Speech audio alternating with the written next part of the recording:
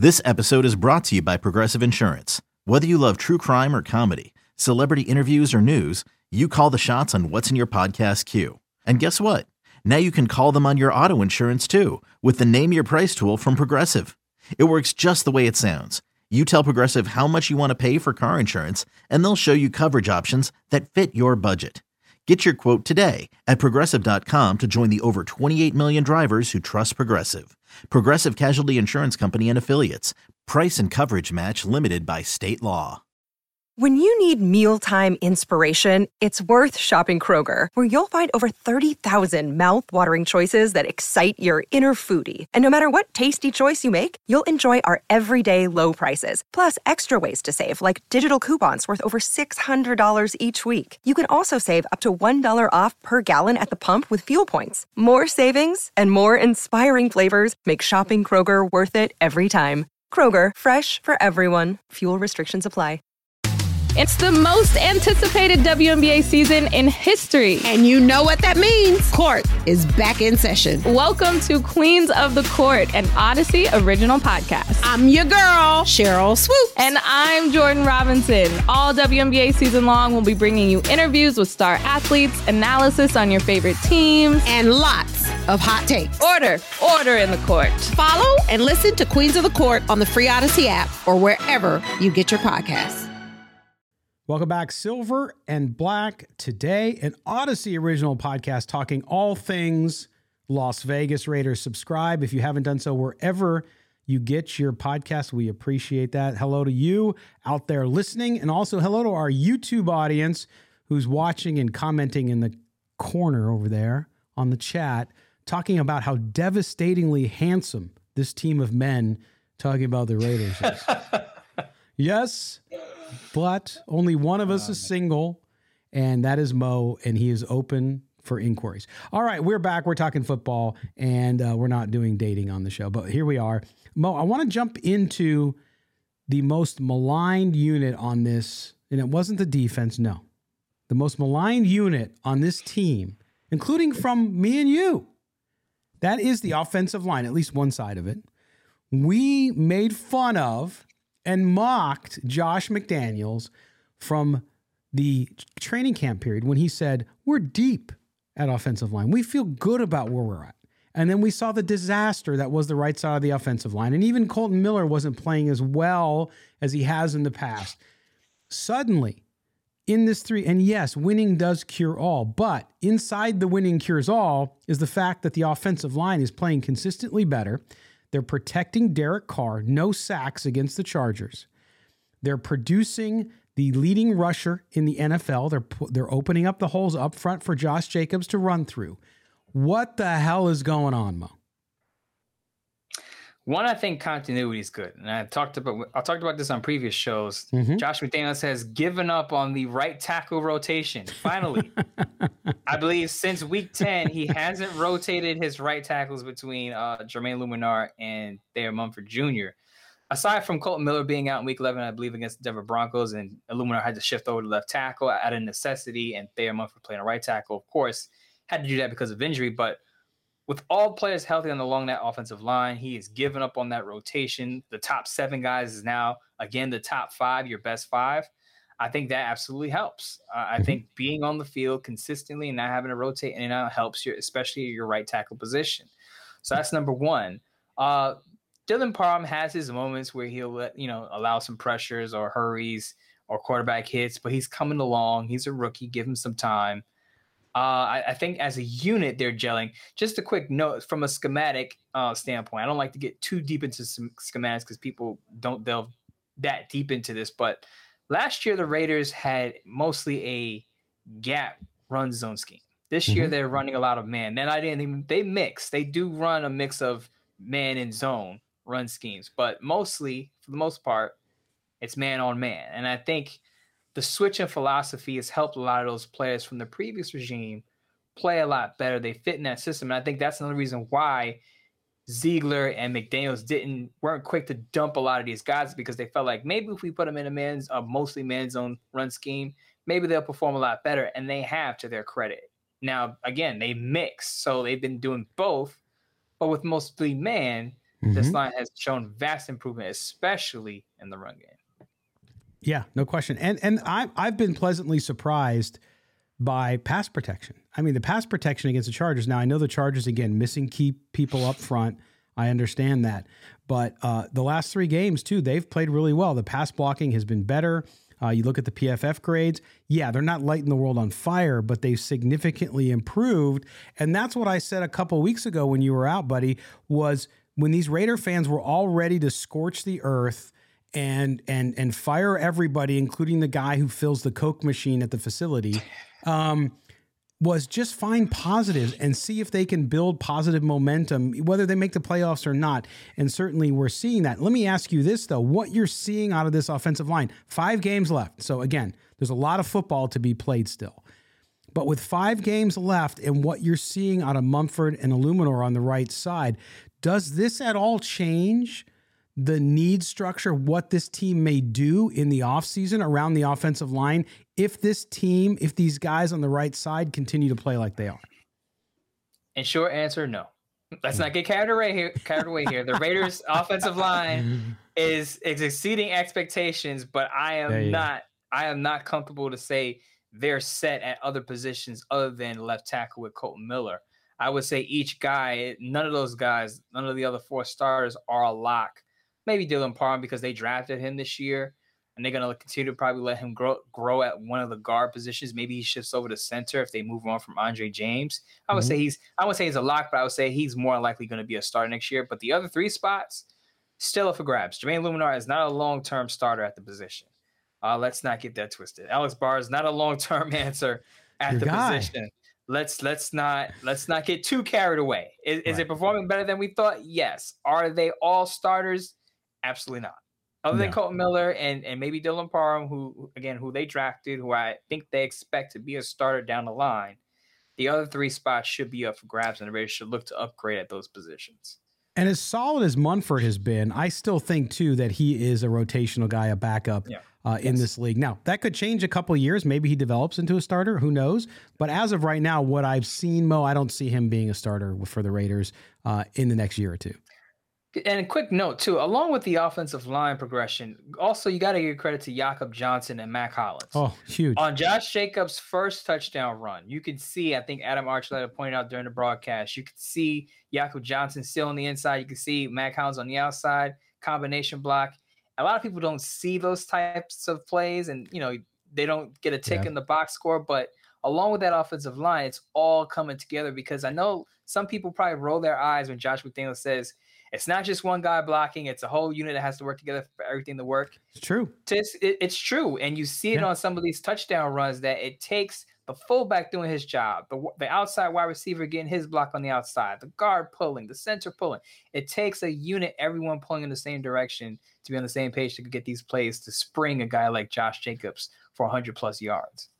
Yeah, and it's absolutely. And I think Jakob Johnson, listen, he's like having another offensive lineman out there. And you're right, because a lot of the times he's blocking and springing Josh Jacobs open in that field as he gets through the line. And you don't see it because he's usually going to be on the ground, or he's hitting somebody right in the melee that is a snap on a short yardage situation or a run between the tackles. So absolutely a huge deal. So let's move around a little bit on the offense, and then we'll finish out with talking about Coach McDaniels.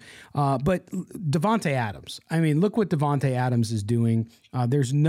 Yes, Mac Hollins doing yeoman's work, doing a good job being the other wide receiver right now. But at the same time, Davante Adams kind of out there alone. So he's dealing with what he's dealing with. And this guy just continues to impress. Again, not the fastest guy, but Mo, when you look at even the catch that was overturned, one of the best catches I've seen all season long with one hand on the sideline, I think Raider fans, as much as they did appreciate the Raiders going out and trading for this guy and what he means, watching him week in, week out, it's easy to see why so many think of him as one of the best, if not the best, wide receiver in the NFL. I saw a poll last week, and a lot of people were saying, who's the best wide receiver? And it was Justin Jefferson's getting all the poll now, and Tyreek Hill is getting a lot of buzz. And I was like, did Davante Adams move to Africa? Is he on another planet? Because just because the Raiders are struggling doesn't mean Davante Adams isn't awesome. Davante Adams wasn't even mentioned. It was all Tyreek Hill and Justin Jefferson. I'm like, wait a minute here. Are we not seeing what Davante Adams is doing? Yeah. And a lot of people, we talked about this subject, is are Davante Adams' numbers going to tail off because he went from Aaron Rodgers to Derek Carr? And right now, he leads the NFL in touchdowns with 12. And what did I say? You probably don't remember. But what did I say on an off-season show? I said his receiving numbers may taper off because he has to share with Darren Waller and Hunter Renfrow. Now, he hasn't had to do that, so of course his numbers are up because those two guys are on the field. So that makes sense. But I said that his touchdown numbers, I said that he will help the Raiders in the red zone. If the Raiders need a touchdown, he's the guy to look for. His touchdown numbers are going to stay consistent. He's going to be about 14, 15 touchdowns by the end of the season. He may elapse that. He may get 18 again. I think he had 18 2 years ago, led the league with that number. He could match or maybe surpass that number depending on if the Raiders have to be in some shootouts, if their defense starts to taper off again and they have to score 35, 40 points. He may get 20. Who knows? But he has 12 right now and leads the league, and he's still awesome. So if you're putting polls out there for best wide receiver, do not forget to put Davante Adams on the list. I know the Dolphins are a playoff team. I know the Vikings are doing great. They're a playoff team, and the Raiders aren't there yet. But Davante Adams is still the best wide receiver in the league. Okay? Just putting that out there.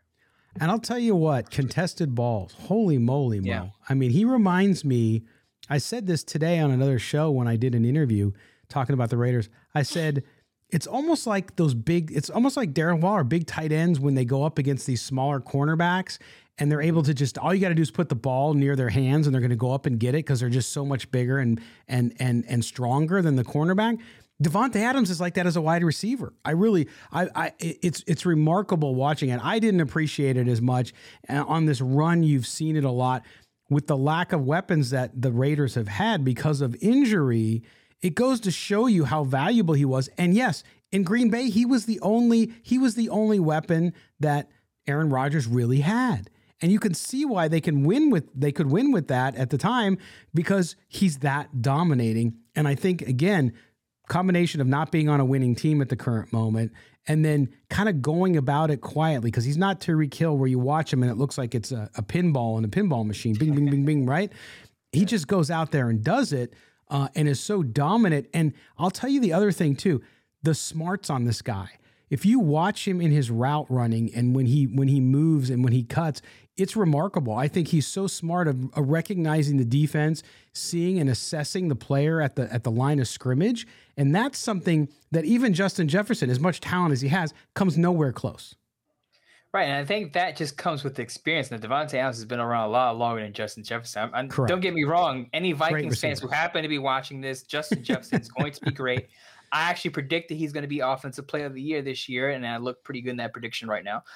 But when you talk about longevity, sustainability, and what a wide receiver has done with his body of work and what he's doing right now, Davante Adams is still number one. Now, I was out during these shows, but I do remember a Davante Adams quote, not a quote, but he said something along the lines of, if you're not going to throw me the ball in double coverage, what am I here for, basically? He did. And a lot of people took that as a criticism of Derek Carr because Derek Carr is the guy that has to throw in the football.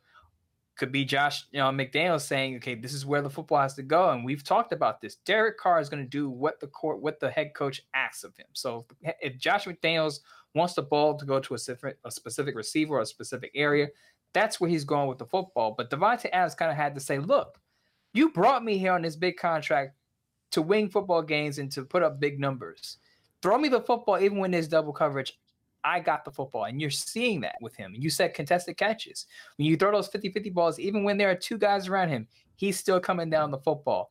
That's the type of guy you want on the field and you pay the big bucks. When you give up those triple, I shouldn't say triple, but 9-digit extensions, that's what you want out of a wide receiver, and the Raiders have that Davante Adams, and this is why the Raiders are going to be a potent offense for years to come as long as they keep the nucleus together.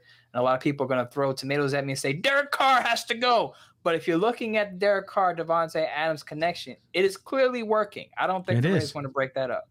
No, and we're going to save a Derek Carr conversation for later because I'm trying to have a Derek Carr free zone He played well against the Chargers. He's played well in these 3 games too. And I'm much more in the belief set that you've been talking about a lot online with people, which is he's coming back next year. I don't think there's any question. The Raiders are starting to see the fruits of their labor, and if they can get better at certain positions, they can be competitive real fast, which I didn't think they could be. You tried to convince me of that weeks ago, and I didn't listen to you. So I'm here to tell you were right. But also other things too. You look at this team, Josh Jacobs, of course, having an incredible run, leads the NFL in yards. You start to look at this situation. You and I talked last week about using the tag on him perhaps at the end of the season as a way to get some more time for this team to perhaps sign him to a long-term contract. Here's my question, Mo. As great as he's doing, and again, this is not underappreciation for the season Josh Jacobs is having or for the talent, or do I believe the guy should get as much as he possibly can? I do. But here's my question. If you tag him, I think it's about 12.3 as we sit today, million next season if they were to do that. The market could be set by Saquon Barkley. The market for him and for Barkley could be 15 or 16 million. As good as he has been, would you pay 16 million for Josh Jacobs if that's what it takes to bring him back next year? What up, y'all? It's your boy Danny Green, 3-time NBA champ. You either rooted for me or rooted against me. Join myself and my co-host Harrison Sanford on the Inside the Green Room podcast. It's a podcast that brings you never-before-told tales from the locker room to candid interviews with basketball legends to breakdowns of what's happening in the NBA right now. Whether you're a diehard fan or casual about your hoops, this podcast brings you the game like never before. Follow Inside the Green Room on the Odyssey app or wherever you get your podcasts. If I'm trading Darren Waller, yes, you have to have a balancing act here because Correct. I think you've already paid Waller, you've already paid Hunter Renfrow an extension. Derek Carr got his extension. You're gonna have to get some offensive linemen, multiple. You can't pay everybody. We say this on the show a lot, right? You need rookie contracts. You need a mix of rookie contracts and players making top dollar who are playing at a premium. So if it takes 15 to 16 million, I would clench my teeth at it, but I would have to say somebody's going to have to restructure something. I'll be like, hey, you guys want Josh Jacobs back?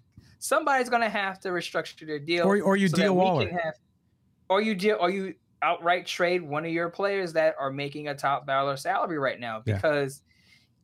Now, I don't want to speak too soon because we don't know what the cap is going to be next year. The cap is going to go up.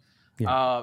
So teams will have more money to play with. But as of right now, I'm saying, how could you let Josh Jacobs go after what he's been doing? Now, a lot of people, even I've said this, I was like, I don't think Josh Jacobs is going to be back. But considering what he's done over this season and the way the Raiders offense is operating with him in the backfield, exactly. You cannot let that go. Just say, oh, yeah, we're done with you. There's going to be a conversation.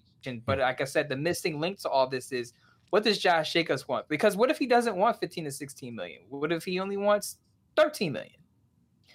It makes it a little easier to manage. But now I will say this, and I've said this to you and Evan Groh, our friend over at Just Pod Baby, that as a running back, what running back do you know gets the third big contract? Well, a second big contract after his rookie deal. It never happens. So Josh Jacobs, he's probably going to be looking to get, as kids would say, get the bag this next offseason because he knows he's not going to get another shot at a big contract after this. So you're going to have to pay top dollar for Josh Jacobs, whether he takes $1 million off or $2 million here or there. He's going to cost. But I think there's going to be a conversation. I don't think it's clear cut that he's gone as I thought it was this past offseason. Yeah, and to be honest, if I would trade Darren Waller tomorrow if that meant keeping Josh Jacobs. I really would. And so I think the best thing that can happen, and I think this is what makes the Raiders nervous, Frank. I don't have any information on this. I'm just trying to be in the mind of Dave Ziegler, is that Darren Waller doesn't come back this year. Right. And so his value stays kind of locked at where it's at. It's a potential value sort of thing. Whereas if he can come back, even if he played 3 or 4 games, meaning he misses another game like we think he will against the Rams, and he plays well, that's the perfect scenario for the Raiders because you get the value back where people thought it was, and then you can deal him. I really think they need to move on just because I rather keep Josh Jacobs. He means more to the team. They do need to reboot at tight end. I mean, I think Foster Moreau is fine, but we've also seen Foster Moreau gets banged up a lot and did so even on Sunday. Good player, but not the breakout tight end you want. So I think you have an opportunity to save the money there. But then you also have to go out and get offensive linemen. Yes, you can address that in the draft a little bit. I think now if they can keep Jerry Tillery and they can get him for the right price, Mo, and then draft another interior defensive lineman or go get one in the market that's good, boy, this defense up front suddenly could have the makings of a very special unit. Definitely. That's what Raider fans have been waiting for. I'm sure that's what Derek Carr has been waiting for. He hasn't had, I'm going to repeat this, he hasn't had a scoring defense better than 20th his entire career. Yeah. Can you believe that? He hasn't had a defense ranked inside the top 20. Just make excuses for him, you Carr stan. I guess I'm a Carr stan today making excuses, but I will say that you have a better football team if you have a better defense. I'm not saying Derek Carr is going to win a Super Bowl with a top 15 defense, but you're definitely going to have better results if your defense can carry your offense when your offense is not at its best. So, yes, I believe I think you're going to Raiders Dave Ziegler. If I'm Dave Ziegler, I'm investing a lot of draft and cap room capital into the defense. I know people are still buzzing about we should get a quarterback early. I think when you look at the offense, the way it's operating, especially if you're going to keep Josh Jacobs, you pour a lot of money into that defense and you say, look, we're gonna invest in that side of the ball and hope that we have a complementary team where our offense and defense are both on equal level, and maybe you have a top 10 scoring offense and defense, and it gives you a better chance to win the Super Bowl. Absolutely. Yes. Yes and yes and yes. So we'll see what they do. And but Josh Jacobs having just a special year. And of course, there's that side of me that's like, oh my gosh, this is happening. And then next year he'll come back and then he's injured after 2 games. No, I don't want that to happen, knock on wood. I'm just saying you sign guys to big contracts like they did this season, like Darren Waller, and suddenly they're not available. And that's the worst case scenario. Hey, look, you could have a special year and never reach that level again, but still be a very good player and worth every cent. But what you want is just guys available. So we'll have to see what happens. All right, we're up against time now. That means the show is time to close out. Mo, we're going to be back on Wednesday, Thursday. So Thursday, of course, the game Thursday. So we're going to have a live post-game show. And Mo will be on the post-game show with Murph and I. For the first time in weeks, I'll be back on the post-game show. You get to see this face after a Raider win or loss or tie. We're hoping it's a win. Yes. But I'll be there with Murph and Scott after the game.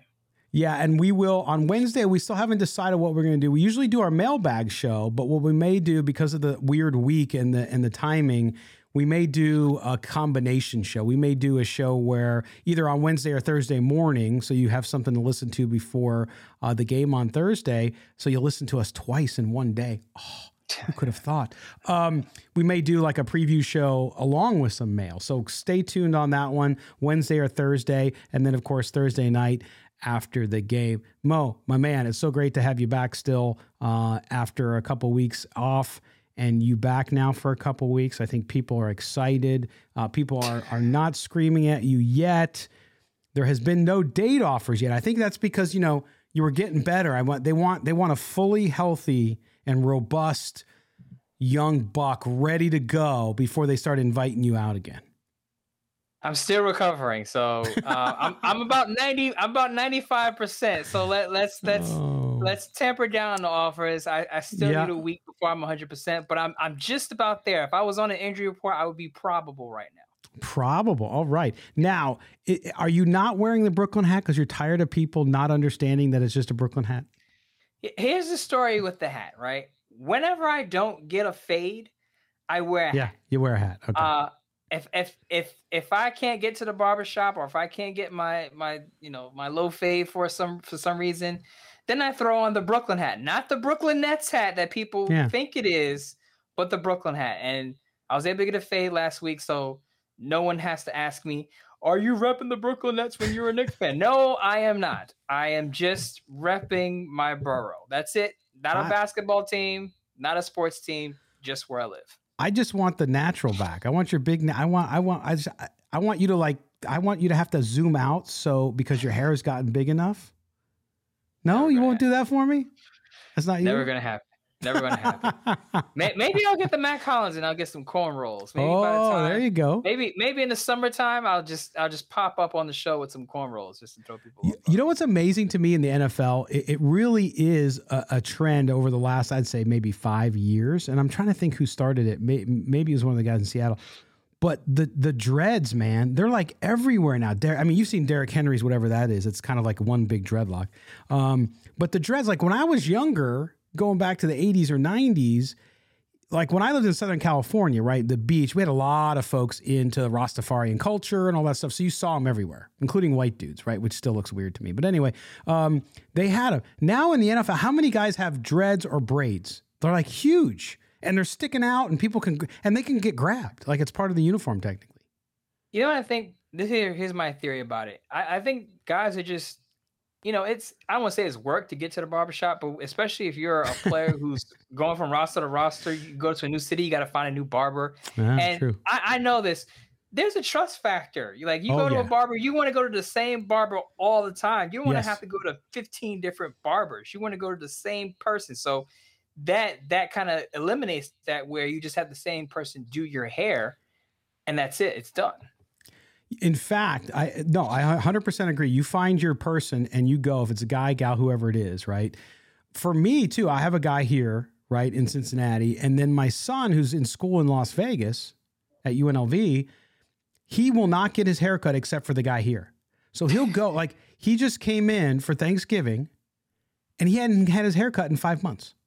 Because he won't let anybody else cut it. And he got off the plane. I'm like, holy crap, you look like you just woke up sleeping on the street.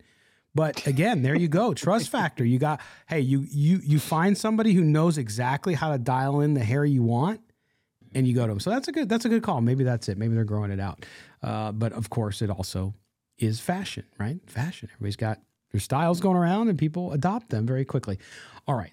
Our style is to leave right now. So we're going to do that, and we will be back on Thursday or Wednesday. We'll decide, but you're going to get 2 more shows out of us this week at least. Make sure you tune in on those days and also Thursdays. Just go like our page on Facebook.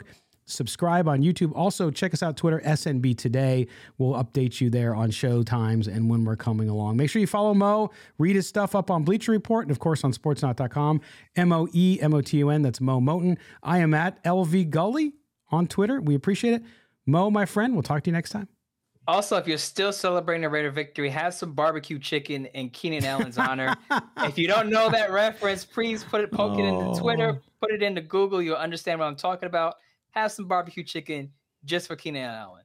There were some great memes on the internet the past few days with somebody had barbecue chicken on a grill and then they photoshopped his face, Keenan Allen's face on every piece of chicken. Yes. Oh my gosh, it was good. That was good time. All right, brother, take care. All right, we're gonna say goodbye. Step aside. We're gonna say goodbye for this show. We appreciate you guys being there. Thank you for subscribing. For our producer David Stepani and for Mo Moton, I am Scott Branson. This has been Silver and Black Today, an Odyssey original podcast. We'll talk to you guys next time. Take care. Have a great week, everybody.